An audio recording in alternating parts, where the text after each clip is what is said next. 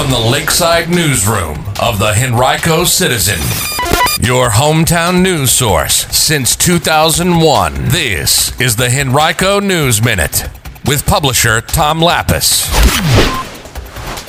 New literacy standards coming for Virginia students. We'll tell you about them. And a shooting overnight in Short Pump sends one man to the hospital. We'll have details in today's Henrico News Minute. It's Friday, April 29th, 2022. It's brought to you today by the Barnes & Deal Law Firm.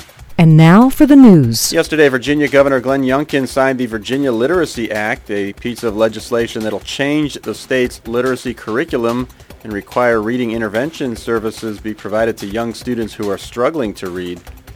Delegate Carrie Coyner of Chesterfield was a patron of the House version of the bill. She said the legislation will give students in the state the best chance they've ever had to read on grade level by the third grade. A study from the Phonological Awareness Literacy Screening, or PALS, found that about a third of all K-2 students in the Commonwealth scored below their expected levels last year, a 20-year low that the researchers called, quote, alarming, end quote. One component of the law, which takes effect for the 2024-25 school year, will require local school boards to provide reading intervention services to students in kindergarten through third grade who demonstrate substantial deficiencies based on certain assessments. That is already happening in Henrico County. All told, Henrico has 47 reading specialists with at least one specialist in 34 schools. There are 12 other schools that share 6 specialists. Our Anna Bryson was at yesterday's event and has complete coverage about this topic. Right now you can read it on henricocitizen.com by clicking on News and Education.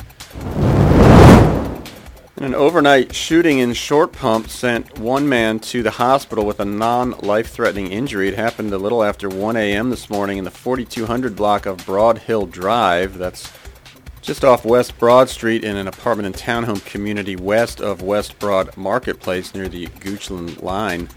Police detained another adult male and the investigation is ongoing, but they said there's no immediate threat to the public and believe the situation appeared to be an isolated incident. Well, right now in Virginia, there are as many as 1,200 unfilled teacher positions in grades K through 12. That's according to the Virginia Association of Colleges and Teacher Educators. Vacancies among teachers have increased by nearly 62% from the 2018-19 school year to the 2020-21 school year, according to an article published by Virginia Mercury. And then data from a Virginia Department of Education report last October showed more than 2,500 vacancies. Today on henricocitizen.com you can learn more about what the state and localities are doing to try to close that gap. It's an article from our partners at the Capitol News Service. Read it by clicking on News and then Education. More than 90 students spent the last 2 days getting a first-hand look at what it's like to be in Henrico County's government. They were part of the Student Government Day experience. It's the 63rd time the county has hosted the event, but it wasn't hosted the last 2 years because of COVID. The students got to shadow elected and appointed officials, including members of the Board of Supervisors, school board, county manager, school superintendent, and other constitutional officers and judges to learn about their roles and responsibilities. The event concluded yesterday with a simulated Board of Supervisors work session and regular meeting. During the meeting, students had opportunities to discuss and debate local issues as if they were officially in the roles they were playing. And every week we update you on the latest health reports from Henrico restaurants. If you're getting ready to head out this weekend, you might want to check it out before you do.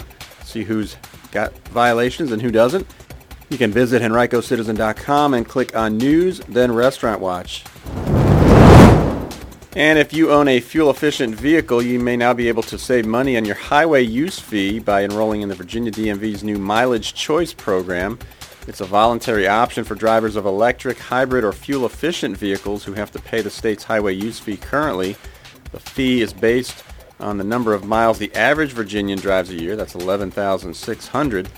But instead of paying the fee up front at registration, participants in the Mileage Choice program will only pay for the actual number of miles they drive throughout the year.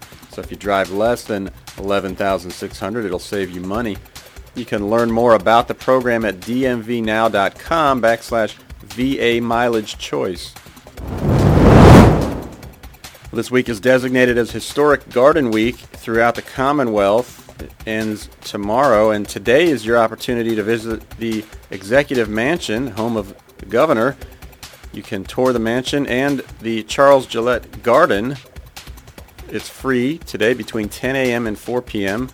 The Executive Mansion in downtown Richmond was built in 1813. It's the oldest continuously occupied governor's home in the United States that was built for that purpose.